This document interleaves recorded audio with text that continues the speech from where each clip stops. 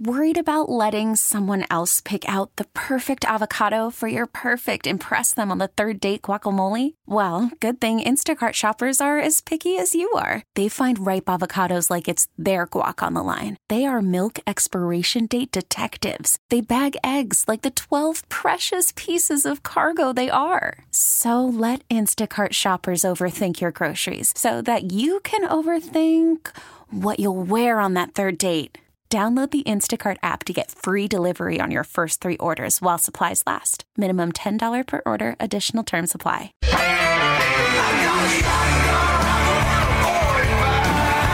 It's time for Come and Talk It with your host, Michael Cargill, brought to you by Texas Law Shield. Over the last decade, Michael has championed and supported the rights of law-abiding Texans to own and use firearms. He is the owner of Central Texas Gun Works, a veteran of the United States Army, and has achieved national exposure in such prestigious media outlets such as Forbes Magazine, Fox Business News, CNN Money, AOL, BBC World News, Huffington Post, and the New York Times. Cargill vigorously defends lawful gun ownership in this country without regard to party politics. And now, here's Michael Cargill. Good afternoon, Austin, Texas, the live music capital of the world. Let's praise the Lord and pass the ammunition. Now, if you're old enough, you might be having some deja vu when you see Clinton talking about implementing an assault weapons ban. It's been a cornerstone of her to crawl to the White House for a while, and she's not just going to pick up where her husband left off. She'll expand on the ban's reach and cripple the firearm industry with the help of the most prevalent anti-gun groups. You should think what that will all, those aspirations, exactly what that's going to do. It's going to crush American Second Amendment rights, and she's had a lot of support from something like an assault weapons ban, right? Well, let's see. Thankfully, that doesn't seem to be the case.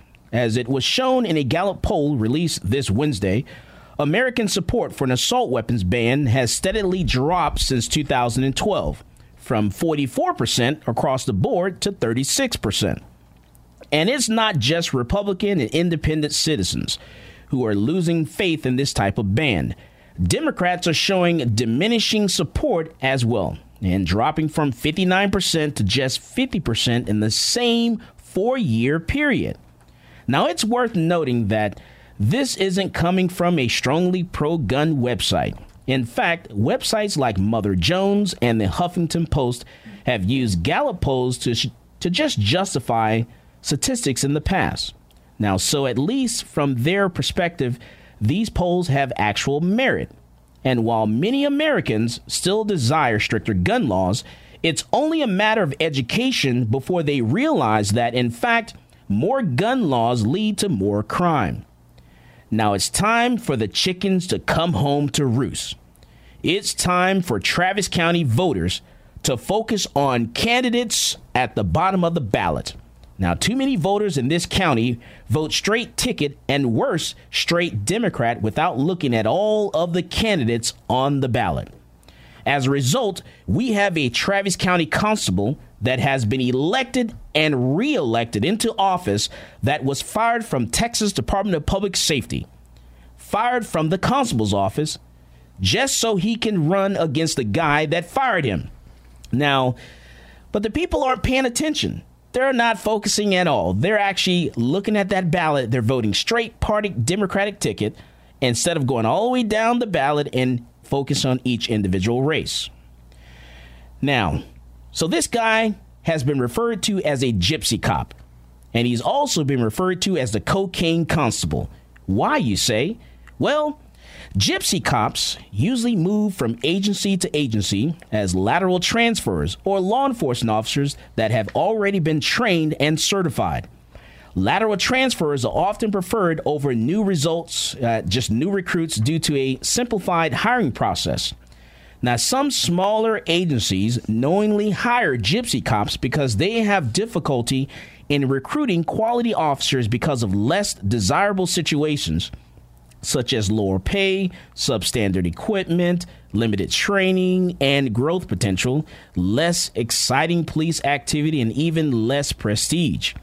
The vacancy of even one officer in a small agency of 5 to 10 officers or less can create substantial hardship on an agency that must provide 24-hour coverage to the community it serves. Problem officers are often allowed to resign in seemingly good standing and then go to another unsuspecting agency with a good recommendation from a previous chief or sheriff who is eager to get rid of the problem officer. Now, many regulatory agencies are never made aware of problem officers or have limited basis to try and investigate or sanction due to reluctance of many agencies' heads to report problem officers. Now, while such gypsy officers are unsuited to serve in law enforcement, they often are undetected outside of their agency or have not engaged in serious enough misconduct to justify termination or decertification. In other cases, small communities with limited budgets and legal resources may be hesitant to determine a problem officer out of fear of a lawsuit for wrongful termination or hostile workplace. Now, gypsy cops may be experienced in knowing how to threaten and intimidate agencies and communities with costly and unflattering allegations and litigation. They will often negotiate a positive departure from an agency once they reach critical mass and are facing dismissal. Now, most states have a consolidated retirement system for state, county, and municipal peace officers, which is unaffected by transfers between agencies so long as continued employment occurs and can thus far provide incentive for both good and bad officers to move frequently between agencies. This is how gypsy cops can stay on one step ahead of discipline and termination. Gypsy cops have avoided scrutiny in large states such as Alaska and Texas by moving hundreds of miles away when moving to another agency. In response to this scenario, Texas, Alaska, and other states have tightened mandatory administrative standards to monitor and sanction gypsy cops in recent years. Now let's focus on why Adon Ballesteros is referred to as the cocaine constable. We're going to break down one of 5 accusations made against Ballesteros in the formal personal complaint that an assistant commander in the DPS Narcotics Division filed in September of 1996, alleging that Adon Ballesteros had violated department policies and state laws. Specifically, Ballesteros was accused of receiving more than $70,000 from a confidential informant named Otto Vilmar Chacon. In some documents, Chacon's first name is spelled Otto, O-T-O, but his name is O-T-T-O. And this was back in 1990 and 91. Now, according to a sworn statement by Chacon dated August 6 of 1996, including in the DPS file on Ballesteros, Chacon agreed to become an informant to Ballesteros in 1989 after another informant helped make a case against him. Now, Adon Ballesteros actually described Chacon as an informant who arranged for drugs to be brought into the United States by airplane, although Ballesteros said Chacon didn't pilot the plane. Now, among the other statements made in the DPS complaint against Adon Ballesteros is that he knowingly allowed Chacon to import 2,000 kilograms of cocaine into Texas from Mexico in July of 1991 without seizing it, and failed to make accurate and truthful reports to his supervisors about the activities. Now, the DPS internal investigation concluded that 4 of the 5 claims against Adon Ballesteros, including that he had allowed the cocaine to be imported and that he had accepted money from the informant, were sustained. Currently, according to DPS website, that means that the allegation is supported by sufficient evidence. A sustained complaint can result in disciplinary actions ranging from a formal reprimand to being discharged. Now, according to DPS report, it says that Chacon told investigators that he gave Ballesteros money after Ballesteros asked for it on 4 different occasions. Now, according to Chacon, he gave Ballesteros about $2,000 in loan money in early of 1990 that was never repaid. A few months later, Chacon gave Ballesteros $3,000 after Ballesteros said he needed money to buy a computer to keep track of the information related to their investigation. Now, the report says DPS investigators tracked down a receipt from a computer store in McAllen, Texas, that documented the cash sale of a computer the then Lieutenant Adon Ballesteros paid $2,702.60 on March 6, 1990. The report says that Ballesteros acknowledged that the receipt was for a computer that he had bought. Now, later the same year, the DPS report says Chacon gave Adon Ballesteros $15,000 after Ballesteros said he needed a loan of that amount to help pay for a new Suburban. The report says that the vehicle was bought from a Chevrolet dealership in San Antonio and that Ballesteros put more than $10,000 in cash toward the purchase. Now, report does say when the purchase took place. Now, according to DPS, Chacon also said that he gave money to Adon Ballesteros within a month of delivery of the 2,000 kilograms of cocaine, which the report says would have been in August or September of 1991. Now, Chacon told investigators that Adon Ballesteros said he was having financial troubles and made remarks such as, "Don't forget about me," and that Chacon took as Ballesteros asking for money. And Chacon told investigators that a short time later, he gave Ballesteros a briefcase containing $50,000. And on October 20th, 1997, a letter to Ballesteros from the DPS director, Dudley Thomas, informed him that Thomas had reached a preliminary decision that Adon Ballesteros should be discharged from Department of Public Safety. It also laid out 9 department rules and regulations and 3 state laws at issue.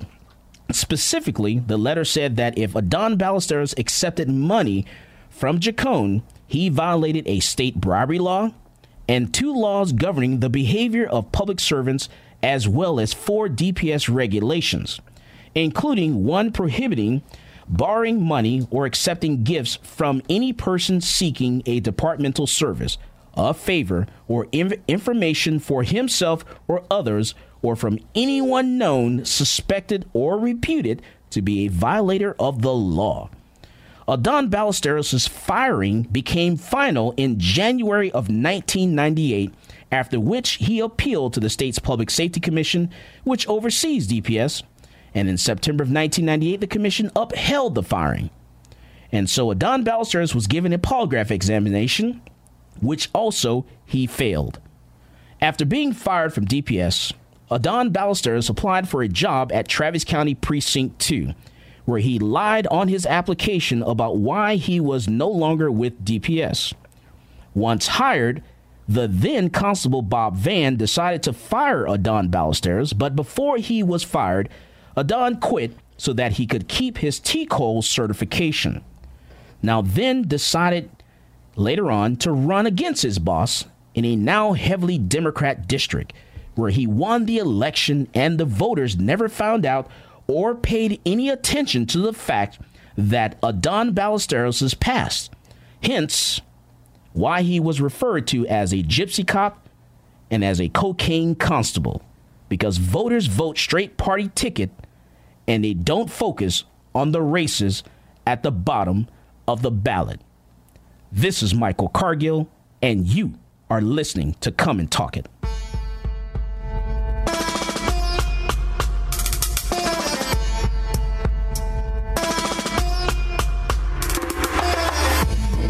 This is Doug Du Bois Jr., Executive Director of the Texas State Rifle Association. You're listening to Michael Cargill and Come and Talk It Radio.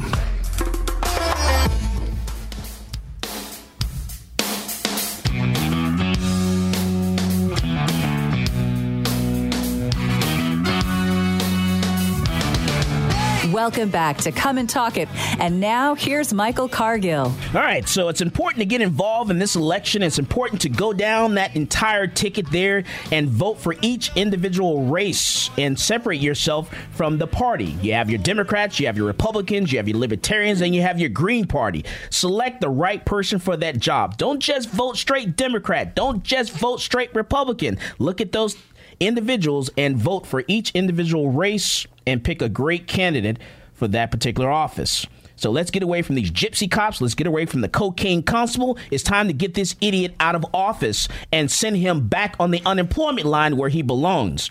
So let me bring into the conversation Eric Guerra. Is running for Travis County Sheriff as a Libertarian here in Austin, Texas. Eric, welcome to Come and Talk It, sir. How you doing? Oh, I'm doing great. Thank you for having me. All right, so Eric, tell me a little bit about yourself and why did you decide to run for Travis County Sheriff? Absolutely. I'm a 26-year-old student at the University of Texas right now. Man, I like you already because you're young. Yeah, get rid of some of these old people, and we just need some young blood in there. I like that already. Some energy, some vigor. I'm a senior now at the University of Texas, graduating here in December with my BA in government. So this has always been something that's interested me. My father has been a police officer in California for over 30 years now. So police is something that is near and dear to my heart. Having grown up around police officers, my entire life, and seeing, what my dad does and how he conducts himself in an honorable way, and seeing where, our country is with regards to the view of police forces and how the public is seeing them and issues that we're having there. When the opportunity arose within the Libertarian Party for me to take this spot on the ballot, I jumped at the opportunity because it's something I truly care about. All right, so tell me. All right, the big problem in Travis County is police accountability, and it's also going to be the fact that we are, what do you call that? We're, what do you call it? I don't know where you're going with it. Yeah, I got to bring you in. So we're like once you're arrested, and let's say you're here illegally, they actually will bring in ICE, put a detainer on you, and allow you to be held in the jail because you're here illegally and you're charged or convicted of a crime. Well, the Democrat sheriff believes that there should not be an ICE detainer on people that have been charged or convicted of a crime who are here in the country illegally. So what's your stance on that? Well, ICE detainers. Absolutely. It obviously, just like with everything else, it's not a black and white issue. As a libertarian, we feel, or a lot of us feel that as a sovereign individual, it's your right to seek whatever happiness you can find in life, provided you're not infringing on anybody else's pursuit of their own happiness or harming them in any way. So as far as ICE is concerned, that's something I would not see myself cooperating with ICE in most cases. I don't feel that it's necessary to break up families over somebody being arrested for a minor traffic incident or, even something like a nonviolent, marijuana possession, something like that. However, so we're not talking about Class C misdemeanors. We're talking Class B's, A's, and felonies is what we're talking about. We're talking crimes. Okay. So what's your stance on that? Again, I think it would depend. I could see in the case of a violent crime, especially when it's regarding said family, if the the criminal is performing violence against his family or her family, and it's in the best interest of the family to remove that person from the situation. I could see in a situation like that where I would, bring ICE in perhaps, but by and large, I would say I would lean towards not using ICE detainers. All right. So let me bring in Justin with Lone Star Gun Rights to ask you some Second Amendment questions. Go ahead, give it to him, Justin. Well, what exactly is your stance on firearms, and how do you feel about people being able to carry unlicensed? I'm a big proponent of the Second Amendment. The Libertarian Party has a very strong stance on that. We're very much in support of the Second Amendment, constitutional carry, those types of things. I think more gun control, more gun laws only hurt responsible gun owners. The people we don't want having the guns are going to get them illegally and do the things that they're going to do illegally anyway. So that's hurting responsible gun owners and keeping the amount of responsible gun owners out being able to carry and helping to prevent some situations like that is only harmful, I feel. So say somebody's traveling in your county and you pull them over and they're carrying a pistol without a license, and you run a background check on them and you find out that they're law-abiding citizens. What do you do then? I would say that, because per the law, they would be breaking the law, but if they're law-abiding citizens, they legally legally possess the firearm. In my opinion, they should be able to carry it. But what's your opinion on that? I agree. In my opinion, they should absolutely be able to carry it. Okay. They've shown no reason to for me to say that they shouldn't be, allowed to have that weapon on them. And then, because ultimately you'd be turning them into a criminal when they weren't to begin with. Exactly. And it's a bunch of, government and bureaucratic hoops that you have to jump through anyway. It doesn't have to do with responsibility. It's all a bunch of government mandated issues on deciding who has the ability or the right to carry a gun around. And I think here's an even tougher one. What about NFA items? Are you familiar with NFA items? Like suppressors, full auto guns. Yeah, stuff like that. That's definitely a little bit tougher. It's one of those things where I guess again it's kind of a case by case type thing. But let me give you my opinion first on suppressors. I think of them as a safety device. Okay, because ultimately they're helping your hearing.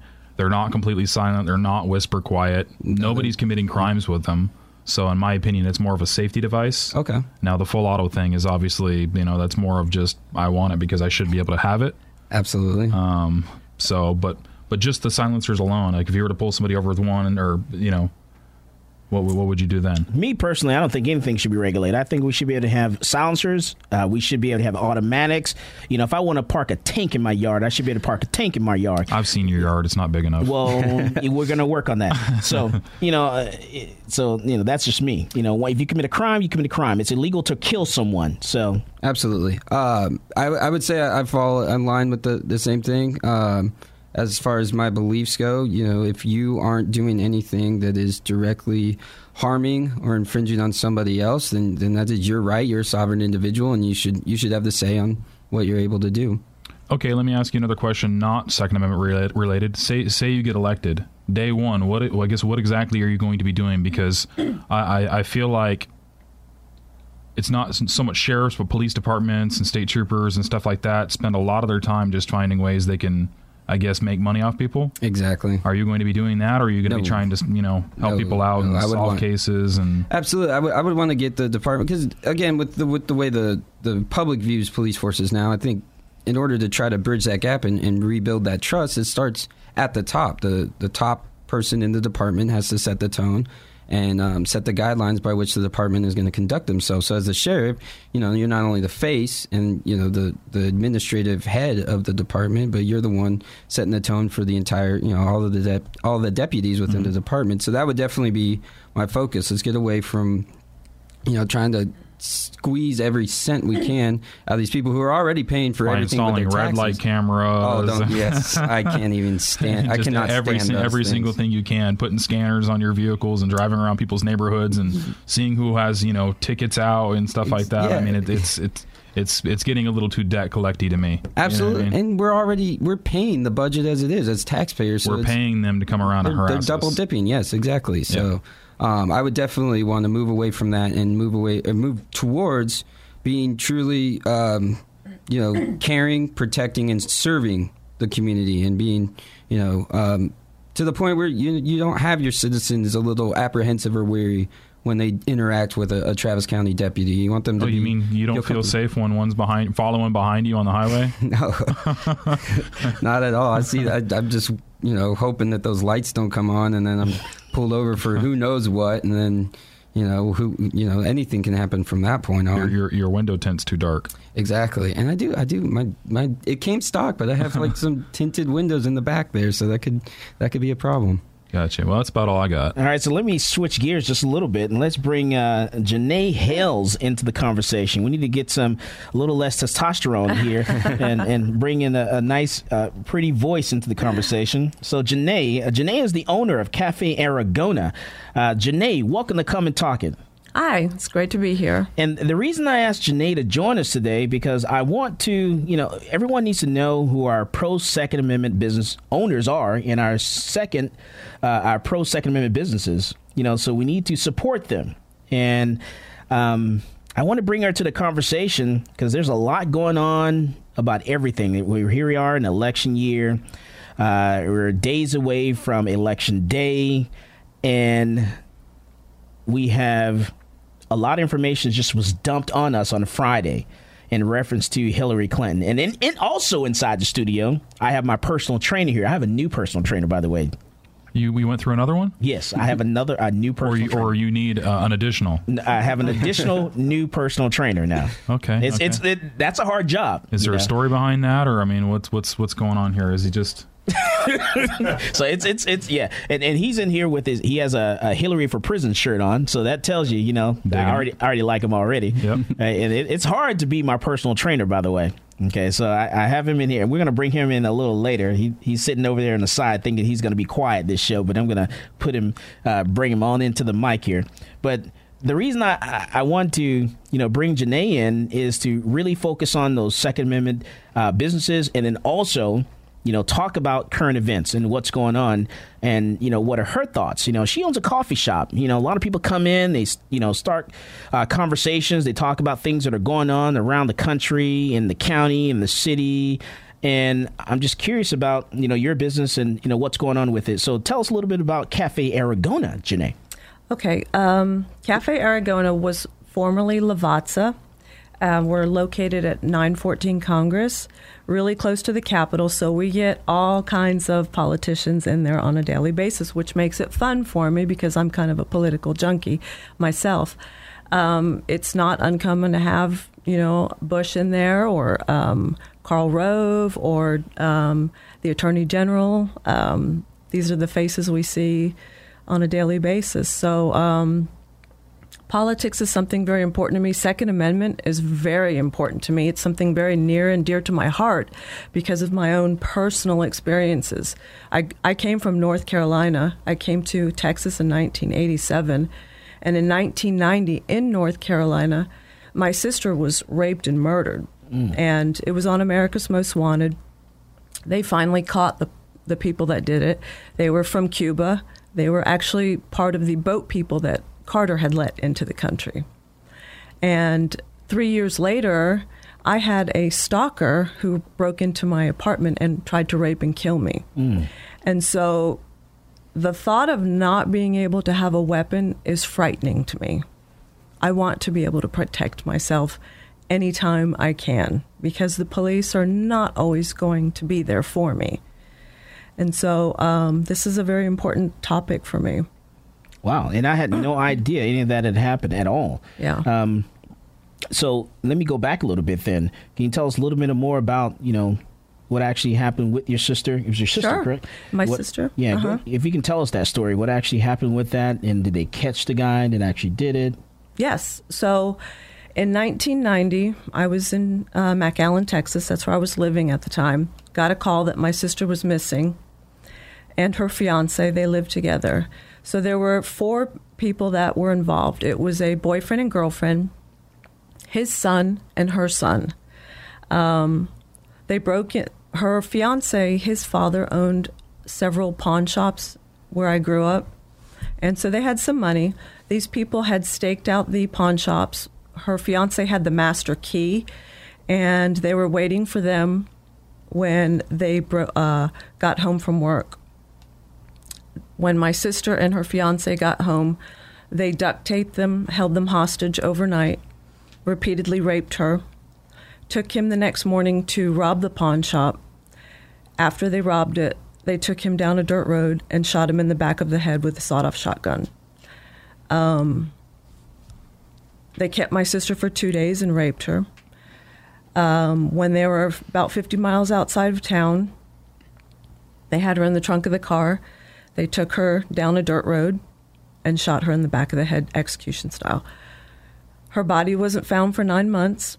America's Most Wanted came out. I got to meet John Walsh and filmed. It was through the help of America's Most Wanted that they were finally captured. My sister's body was found by 2 fishermen who had stopped on the side of the road to use the restroom. And they found a skull with duct tape around it and had the sense to call the sheriff. They identified her through dental records, and we had a funeral. And then America's Most Wanted did another story, and then they did a third story when they finally caught them from a tip, and they caught them in the Dominican Republic. But these had been people that had come to this country back when Carter allowed boat people, those so-called boat people. They were on they had been in trouble with the law many, many times. They were out of jail on bond for cocaine charges, and they decided to just rob the pawn shop for money. And so that was the story with my sister. But they finally caught them, and all of them are serving life in prison in North Carolina at this time. Wow. That's a really touching story. Ladies and gentlemen, we're talking with Janai Hales. She's the owner of Cafe Aragona. You got to get involved in this election cycle. We're days away from the election. It's important that we don't put the same people in office that are not doing what they're supposed to do. It's important that we get rid of this cocaine constable, and we get rid of these people who do not have our thoughts and our intentions, and not doing the job they're supposed to do. This is Michael Cargill, and you are listening to Come and Talk It.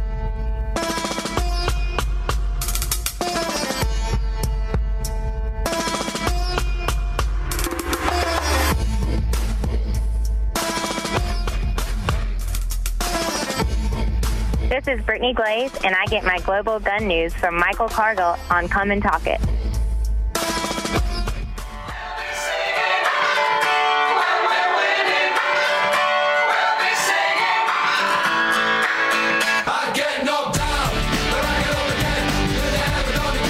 Welcome back to Come and Talk It.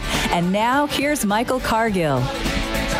That's right. I get knocked down, but I get up again. So we're listening to, we're actually talking with Janai Hales, the owner of Cafe Aragona, which is located on Congress Avenue. It's 914 Congress Avenue. So definitely, if you get a chance, you're at the Capitol, you're visiting the Capitol, taking a couple pictures, just walk one block down Congress and check out this awesome coffee shop with some very quality sandwiches and salads. Let me tell you, great quality sandwiches and salads. Definitely check out Cafe Aragona.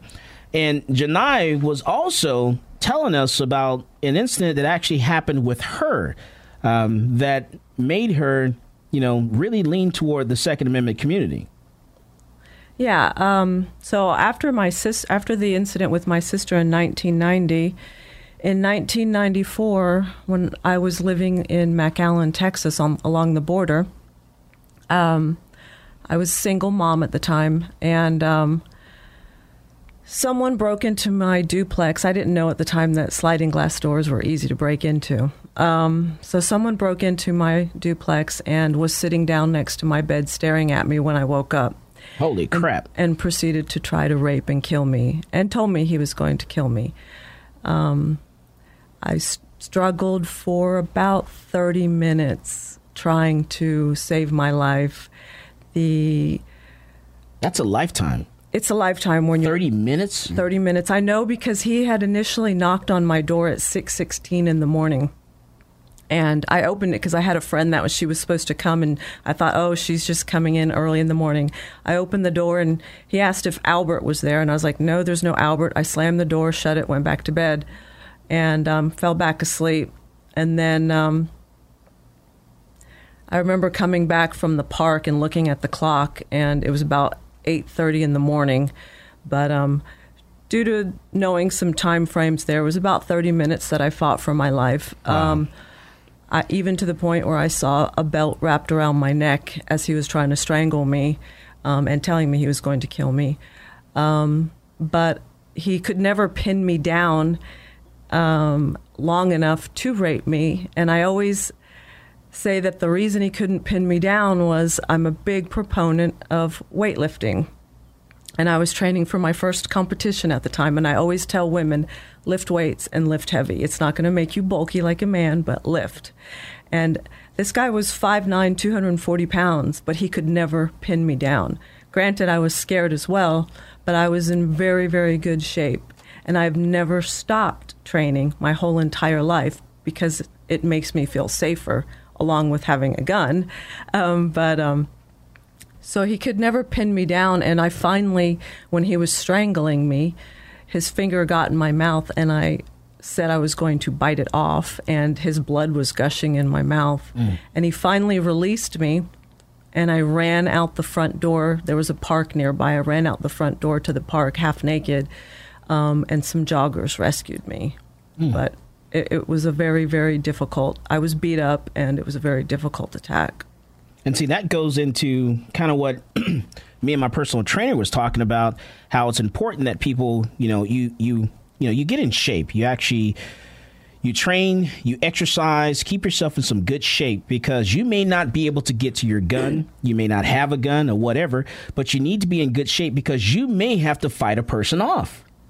So that it's very important that you definitely keep yourself in great shape. And this is like divine. This is a divine interview. I swear I had no idea that any of this stuff had happened when I asked you to come on the show today. I'm just in shock right now. And because we were just talking about this stuff just the other day. And I'm floored right now. Yeah. I'm so glad you came onto the show. You have no idea. No idea at all. All right. So let me go back real quick to Eric Guerra, who's running for Travis County Sheriff on the Libertarian ticket. Eric, there's a lot of crime that's happening in North Austin. We have people are actually, it's crazy because during the ACL festival, in the this wasn't in North Austin, but in the ACL festival, the security was so focused on license holders and making sure that license holders could not carry their gun inside the ACL festival, that in the parking lot of the ACL Fest, they actually had vehicles had their tires stolen off the vehicle. So the vehicles were sitting on bricks in the parking lot of the ACL Festival. This is crazy. They were so focused on making sure that license holders couldn't carry in the festival on the last weekend that they weren't focusing on security, the bad guys. So the bad guys were having a field day, breaking into cars, stealing rims, stealing tires, and crazy stuff like that. So now we go into North Austin, where Precinct 2 is. We have this corrupt constable up there, where you have women that are jogging, exercising, and there's no law enforcement is just not helping in the North area. So what do you think that we should do as a community? What can the sheriff do to help the public, to feel a little safer? Yeah, absolutely. Well, the big thing is, we get so focused on, like you're saying, that this issue, like the ACL example is a perfect example. You get these police departments that get, a hair about a certain type of thing, and they focus so hard on issues that may or may not pertain to their community. They're not aware of what their community needs. They're not communicating with the community, and they're not being a part of the community. They're just acting within the the interests of whoever is the constable or whoever is running the show up there. And it goes back to just building trust with the community. They're going to tell you what issues are going on, where they feel unsafe, what they want to see the department doing. You need to just hear them out. And go and help them in that way. And then that builds the trust. And then you've got people more willing to talk with the police and inform them, hey, this is going on. It seems a little fishy. I just wanted y'all to know, as opposed to, well, they're not really helpful anyway, so what's the point in calling them? They're not going to do anything about it. So that's the big thing is getting back to the idea of being a force that protects and serves. Emphasis on the serving part. This is your community. It's you're in care of it. The people are not only paying your salary, but entrusting you to carry out that job correctly and justly, and not abuse the power that they're entrusting you with. Okay. And let me change gears a little bit, and let's talk about red light cameras. So what are your thoughts about red light cameras? I hate them. Why? It's as a libertarian, it gives me like. It makes my spine tingle. The idea of some just little camera taking a picture of you, and then suddenly you're on the hook for however much they decide this ticket is going to be. I do not like the idea. I'm not a fan of any sort of surveillance like that. Also, I'd like to point out that it's not actually the police department or sheriffs that are writing the tickets. It's somebody in India or Bangladesh or something like that that's actually reviewing the footage and writing the tickets. So they're not even legal to begin with, because you have a right to face your accuser. Exactly. Yep. They're never going to fly in and show up at court. So they're not even legal to begin with. And we're spending our money to basically harass ourselves. Again, kind of the double dipping thing that we were talking about earlier. We're not only paying for these things to be installed, but then we're, subject to, fines and tickets from them. So I am absolutely 100% against red light cameras. I think we need to uninstall all the ones that we have already and not pursue installing any more throughout the county of Travis. Okay. Now, Janai, the owner of Cafe Aragona. Janai, tell me, as a strong woman, because now you're my hero now. You are my hero. I'm telling you now. You have no idea. What are your thoughts about this election? Because people are not feeling, you have people that really don't like Hillary Clinton. They feel she's an evil woman. And then you have Donald Trump. People don't feel like he's, really a good Republican candidate. Uh-huh. So, and then the Libertarian candidate, has made some mistakes and just not coming across as being confident this particular election here. So, what are your thoughts about this election cycle? Which way you think people should lean, or which way are you leaning? Well, no, I'm not. I don't really think that the Libertarian candidate has the experience level to be president. So I completely rule him out. I've read up on him, and he's started a great company, and I think that's a great thing. But to run for president, I don't think he's anywhere close to where he needs to be. As far as Hillary and Trump, I'm not a big fan of Donald Trump. I've read his books throughout the years. Having said that, if I had to choose, obviously I do have to choose between him and Hillary Clinton. I would choose him. I will say I'm not happy with some of the things he said regarding women, and I don't think he acts presidential a lot. He needs to really reel it in and learn to act according to the office that he's seeking. I'm not saying Hillary Clinton is good either. She, in her debates, she managed to keep her cool, which to people that aren't familiar with everything she's done, that probably looked good on the surface. But I as a female, I'm often disgusted when I hear women say that Hillary is for women, because I have no idea what they're talking about. She has thrown more women under the bus than I can count on my hands. Okay. Why do you say that? Well, if you look at the affairs that Clinton had, her husband. Look, as a wife, I don't expect her to divorce her husband. That's their business, right? But I think she should have taken a neutral stance and not said anything. But what she did was completely blame everything on these women, and a lot of them, I think, were pretty credible. Yeah, victim shaming. And that's horrible. Now, on the other side, in response to some of these people claiming that the women that have come out regarding Trump, saying, they're just coming out because he's running for office and all this other stuff. I have to tell you, as somebody that has been assaulted and has done a lot of volunteer work for women that are assaulted, it is really hard to come out. And some of them could be telling the truth. I don't know. But I'm not going to make my decision to pick a president solely on that. I have to look at the whole picture to make that decision. So I'm not going to say that these women that are claiming Trump did something to them are lying, because, like I said, it's very hard to come out. But when you look at the big picture, oh my goodness, I would say that Hillary Clinton would be far worse as a president than he would. All right. And then Eric Guerra, who's running for Travis County Sheriff on the Libertarian ticket. What are your thoughts about this upcoming election? Absolutely. I'll go ahead and say that I will be voting for Gary Johnson, the Libertarian candidate. I voted for him at the national convention that we had in Orlando. I see your points. They're valid. He was a two-term governor, so I think he does definitely have executive experience, maybe not on a national or federal level.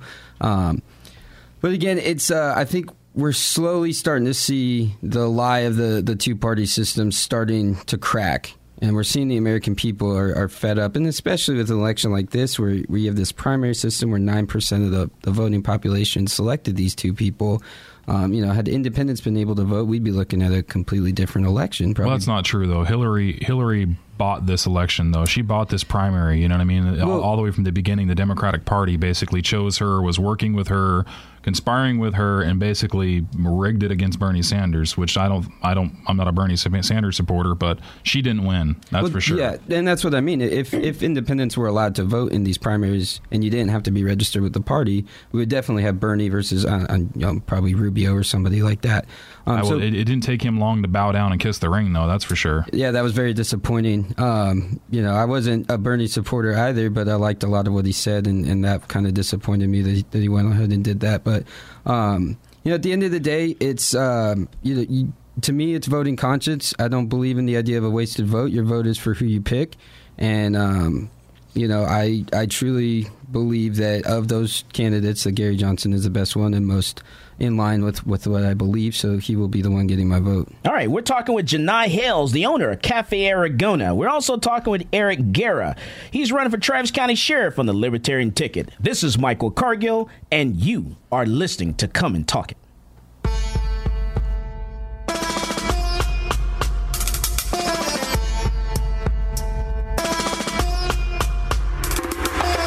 Hello, this is Gerald Daugherty, and I'm the Precinct 3 County Commissioner here in Travis County, and you're listening to Come and Talk It.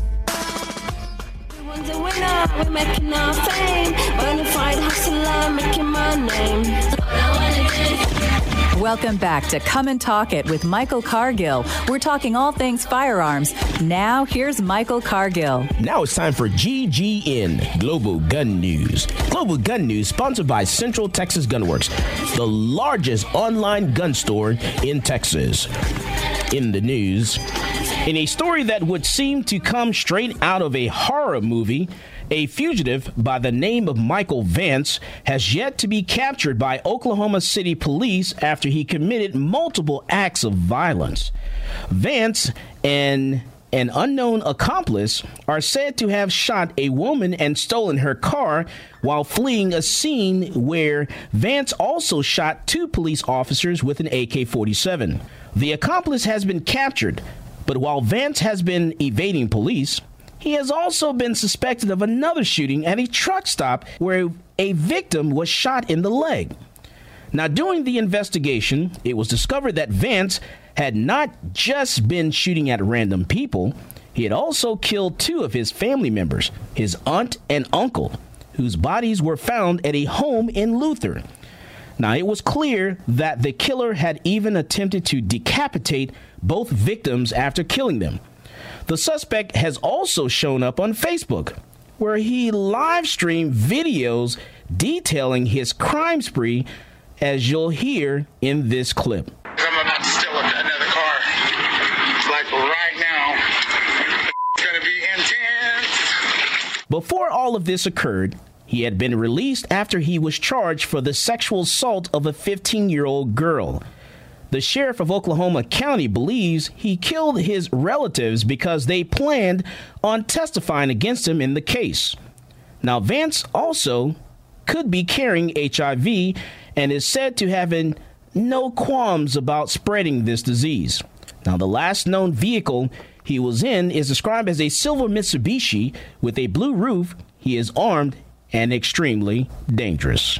Last week, a retired NYPD officer was conducting a business at his tobacco shop in Garfield, New York, when a young man entered the store wearing a mask and wielding a gun. He demanded money, but the shop owner refused and a fight broke out. The shop owner grabbed his own gun and fired at the suspect, hitting him once. As the robber fled the store, the retired officer couldn't let go of his old ways and gave chase. Now, eventually, the pursuit was stopped by police and the suspect was caught. He was taken to the hospital, treated and charged with armed robbery and other offenses. Now, neither the ex-cop or his wife, who was also present at the robbery, were hurt during the incident. Funny enough, it was discovered that the gun used in the robbery was actually fake. Also, the suspect has a history of violence, including a reported bar fight where he allegedly stabbed 3 people. Even more terrible, he has a history of sexual abuse. In 2003, he was arrested after sexually assaulting 2 young girls he was supposedly babysitting, which makes it only more fitting that the retired officer shot the sex offender, robber, attempted murderer right in the groin. Recently, in our global gun news, we reported on one of California's upcoming proposed laws, Proposition 63. While the prop hasn't yet become law, anti-gunners are still trying to pass more gun laws. During a meeting of the Rules and Open Government Committee in San Jose last month, council members Ash Kalra and Raul Perez submitted a city ordinance focusing on gun control with 4 recommendations. It would introduce stricter storage laws at home and in a vehicle and requires the public to report any loss of firearms within a 48-hour period, as well as requiring ammunition dealers to keep electronic logs of their sales. It was recommended by Police Chief Eddie Garcia that the proposal be put on hold until after November the 8th, since it would enact redundant laws. Now, Chief Garcia also pointed out that the criminalization of not reporting a firearm loss in time would result in more people being deterred from reporting the loss at all due to a fear of punishment. And lastly, he even noted that someone who was to violate the ordinance wouldn't be discovered unless officers were called to the home or business in the first place. And California, of course, already has storage laws for firearms, and these redundant laws, whether it be Prop 63 or this city ordinance, only build more and more hurdles for law-abiding citizens to bound over in their pursuit of practical self-defense. Since the legalization of campus carry on Texas college grounds went into effect earlier this year, along with many other states, the discussion of campus carry has been more prevalent topic, as is the case with a study completed at the University of Johns Hopkins Bloomberg School of Public Health, where it attempted to detail the concept that more guns on campus increase crime. Right off the bat, it calls out John Lott, an economist and writer who is popular for his pro-gun books and stances stemming from his research. Lott himself suggests that many flaws in the conduct of the study, such as its focus on the state of Missouri due to the fact that its statistics can be expressed to fit gun control advocates' narrative. The study itself also seeks to perpetuate the assumption that young adults are too underdeveloped or immature to handle a firearm. Now, Professor John Vernick, who helped present the study, elaborates on this in an interview. Campus safer, and there's a lot of good reasons to think that bringing guns into a college environment could actually make that college less safe. Professor Jan Vernick points to students having poor impulse control, experimenting with alcohol that can lead to binge drinking and high suicide rates, and the concerns of how to safely store a firearm. It's just a recipe for disaster. And yet, in the face of all this supposed evidence that more guns will cause more crime on campus, it is stated in the executive summary of the study itself that concealed carriers as a group have low rates of criminal offenses. So, where is this supposed crime coming from? And that is your Global Gun News Report for this week of Halloween 2016. All right, so Cafe Aragona. Now, Janai, tell me, you guys serve breakfast there? Yes, we do. You do? Oh, my goodness. I got to talk into having grits. Have you heard of grits? Mike's Trainer, are you listening? From North Carolina. I heard that. Are you listening? Look here. He needs to stay in his lane. Right now, you guys are sharing lanes. He's in your lane. He's in my lane? Okay. So you heard of grits then? Yes, I grew up in North Carolina. Oh, man. I tell you, grits, that's part of my favorite breakfast, I tell you.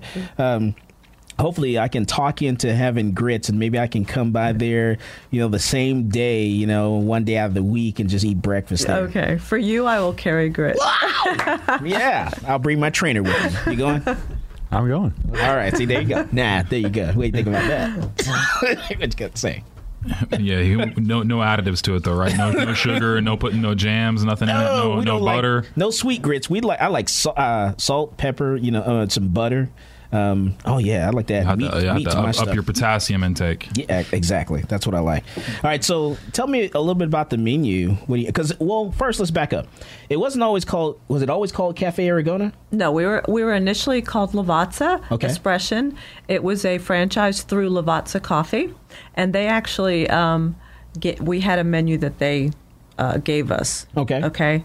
And now that we went independent, we're allowed to change the menu. I've kind of stuck. This has all happened not that long ago, so I'm still in the phase of changing completely. And that's got to be really hard to change the name of your business. You got to change the name, the LLC, and all that stuff. Is yeah, so I didn't. I had to change the DBA, not the LLC. Okay. But having said that, when you open a business, you certainly anticipate having certain life on your furniture and fixtures, things like that. So I've had to put in more money to take out, certain logos and things like that. So I haven't really been happy about that. But because those signs are expensive. They are. Signs, overhead, and we're just on the bags. Yeah. Exactly. We've had to change packaging, all the logos, and we had to repaint. I'm still getting new furnishings. Various things like that. But on the other side, my parents are Italian. My father was from Calabria, Italy. He fought for Mussolini in World War II. So I grew up in North Carolina in the stereotypical Italian restaurant. Nice. Which is how I ended up marrying somebody that had a Domino's store, and we were married for a very long time and had a chain of Domino's pizza stores along the border. So I grew up in the food business. And so I'm familiar with being an independent restaurant, and I know the franchise world. Being independent, you don't have to pay royalties. You don't have to pay for this ad budget that most franchises have. You don't get the support, but you're allowed more flexibility. I can put anything I want on the menu. I can do all kinds of things. And I feel confident enough in myself and my daughter. Her name's Christina.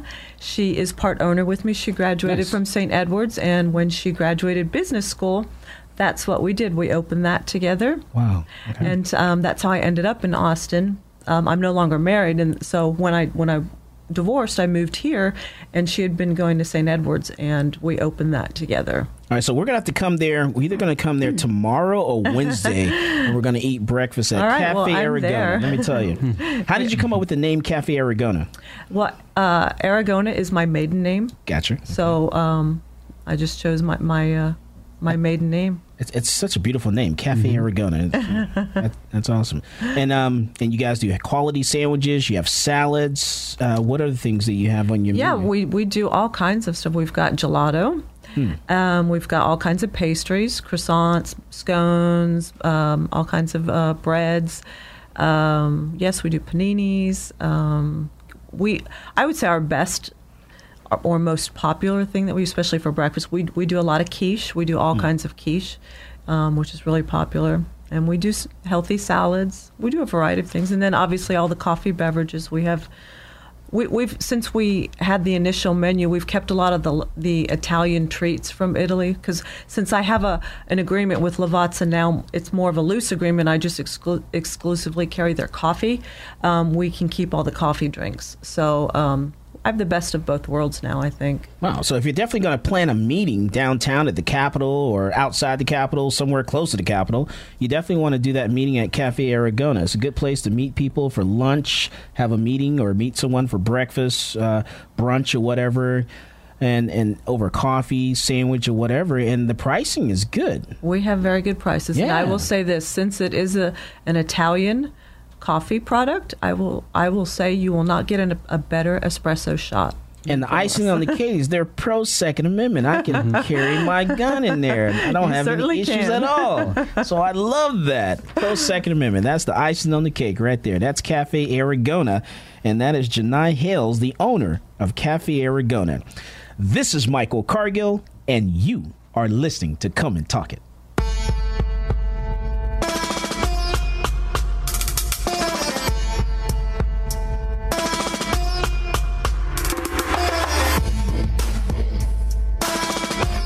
Yo, what's going on, guys? It's Jack Jones here, and I get my gun news from Michael Cargill on Come and Talk It.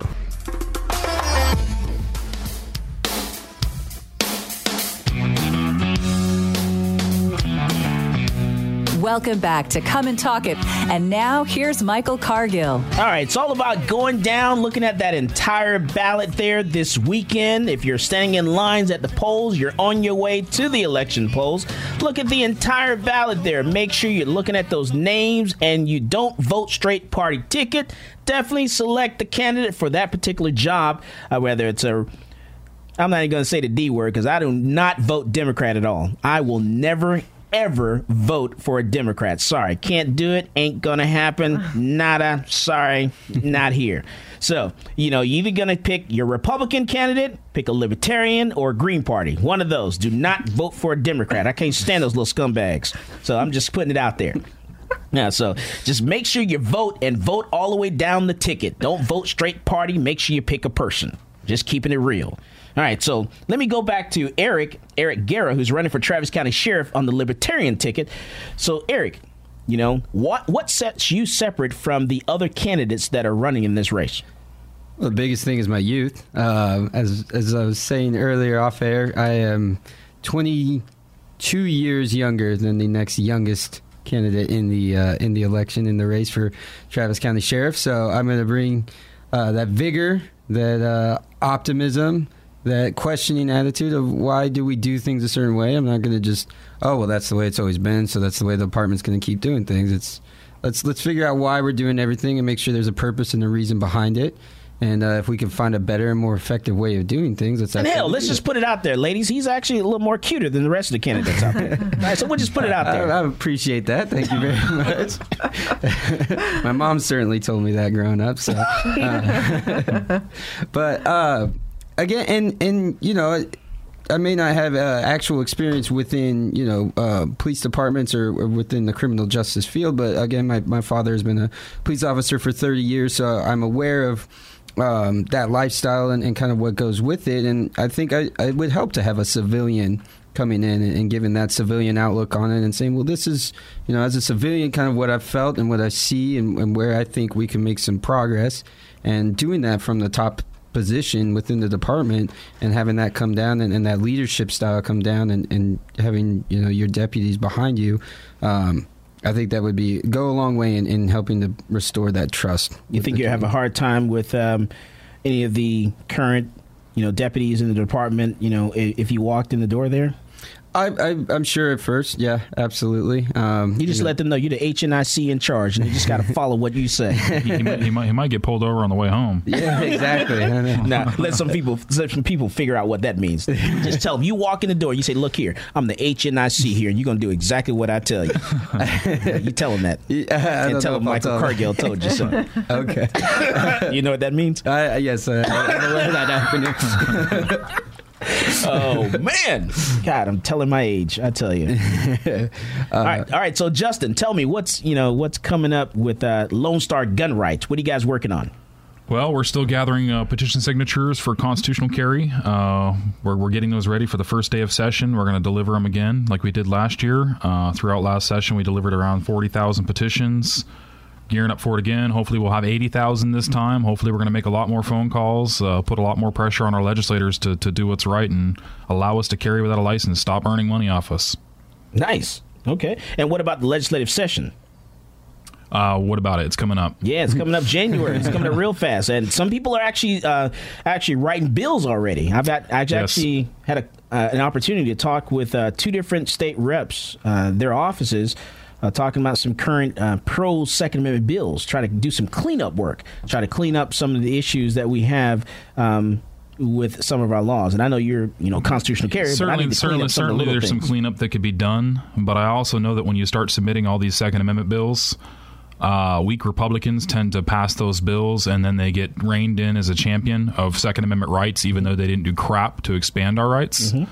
So that's the only thing that scares me about that is that, they start passing these lesser bills, and what it does is it allows a diversion to where they won't take on the meat and potatoes, which is the constitutional carry. You know what I'm saying? Because at the end of the day, the constitutional carry, that's what's going to grant more people in Texas the right to carry, not this cleanup bills. And I actually had someone in class bring up today, he said, how come in Texas, it's not constitutional to carry? How come I can go to the gun store, pass a background check, buy a handgun, carry it around in my glove box, carry it next to me on my seat with a towel over it, but I can't carry it on my hip? Yeah, I had to tell them, hey, it goes all the way back to the 1800s, and it started where most of the laws were actually being written in Austin, Texas, and the majority of people were actually living in Galveston, Texas. And that the legislator said, when it comes to long guns, everyone's got a long gun. Everyone can carry that long gun, that rifle, and they all have a hammer and all kinds of tools and stuff like that. So we're not going to mess with those, but we're going to heavily regulate handguns. So it goes all the way back there, Texas is really not as pro Second Amendment as some people think. My idea of cleanup bills would be to take the laws as written and throw them in the trash. I think they should be unregulated, just like long arms. All right. What do you think about that, Eric Guerra, who's running for Travis County Sheriff as a Libertarian? I would say I absolutely agree. I love the idea of constitutional carry. I love the idea of people being able to exercise that right. And I would love to see legislation come out that supports that. All right. And then let me go back to Janai. Yes. Janai, what do you have for us? What do you think? I agree with them. What Janai's not saying is she's seen us on several occasions come into her place and walking down 6th Street when we did a lot of our open carry marches. That's where we actually first met her to begin with, was on our open carry walks. That's right. And I never felt threatened. I saw a bunch of guys walking down the street with guns everywhere, and I never felt threatened. I think this whole thing of people saying, "Oh, the guns were frightening," and that's just nonsense. You can tell when someone's trying to do harm. And trust me, I'm a hyper-vigilant person. I walk around looking and being alert to make sure that I'm safe. I never felt threatened by these guys, not once. And there was one event, we walked down 6th Street with 150 people. That's right. And that was huge. We had the media on it and everything. It was during South by Southwest, and funny thing is, you don't hear them reporting on that. There was obviously people tweeting about it and stuff like that at the time, but you didn't hear any articles about it because nothing happened. Yeah. You know what I mean? And it was I think almost the same day was, when the drunk driver ran over a bunch of people. I guess it was same day, because earlier that day, you guys, we were all out there. Black powder pistols, rifles, everything. And I can tell you that my magazine was loaded and I had one in the chamber, and nothing happened. And then later on that night, he drives through the crowd drunk and actually kills a few people and injure even more. That's correct. Yeah, that was definitely crazy. All right, I want to thank you guys for coming on the show. I want to thank Eric Guerra, who's running for Travis County Sheriff as a Libertarian. So definitely look at those down ballot races. Go all the way down to the bottom. Go ahead, Eric. If I could, with the down ballot races as well, I would love to plug Mark Miller for Railroad Commissioner. He is our Libertarian candidate. He is by far the most qualified person for that position, and he's going to help us maintain access to the ballot. So I would encourage everybody to check out Mark Miller for Railroad Commissioner. All right. And then I want to thank Janai Hales, the owner of Cafe Aragona, for coming on the show and sharing with us her story about her sister and things that happened with her personally, because I was really shocked by that. I had no idea, and I really appreciate you sharing that story with us today. Sure. Thank you for inviting me. All right. Now, for this Halloween celebration, people elect to portray their creative and comedic side in many different ways. Popular costumes very often seek to explore the lighter side of many current events. Now, of course, a minority of the participants will indeed seek specifically to offend others, as is their right to free speech and expression. But most have a benign desire to dress up and have fun without making a major political statement. Cultural appropriations, for instance, is apparently the newest thing professional victims get offended by, and it's only made worse when institutions and their universities seek to affirm their offense. Now, the University of Texas has had its fair share of sweeping acts of political correctness, and this Halloween is one more way they seek to show the world just how unoffensive they can be. Now, the dean's office released a costume and theme selection statement that purpose the appropriate costumes students would be encouraged to wear, as well as the offensive costumes they are encouraged to steer clear from. For example, how fun would it be to show up at your friend's party dressed as a letter of the alphabet or a Rubik's Cube? as they suggested to their students, while the statement proposes that using themes from other parts of the world is too offensive for students' sensitive eyes, even going as far as saying that cowboy costumes are offensive. This is Texas, but people will get offended by a cowboy hat. Really?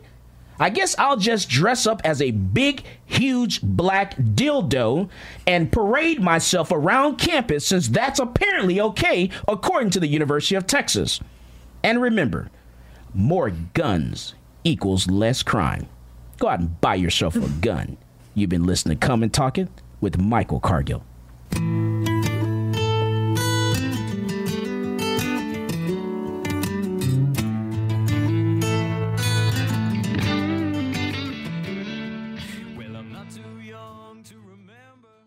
This episode is brought to you by Progressive Insurance. Whether you love true crime or comedy, celebrity interviews or news, you call the shots on what's in your podcast queue. And guess what? Now you can call them on your auto insurance too with the Name Your Price tool from Progressive. It works just the way it sounds. You tell Progressive how much you want to pay for car insurance, and they'll show you coverage options that fit your budget. Get your quote today at Progressive.com to join the over 28 million drivers who trust Progressive. Progressive Casualty Insurance Company and Affiliates. Price and coverage match limited by state law.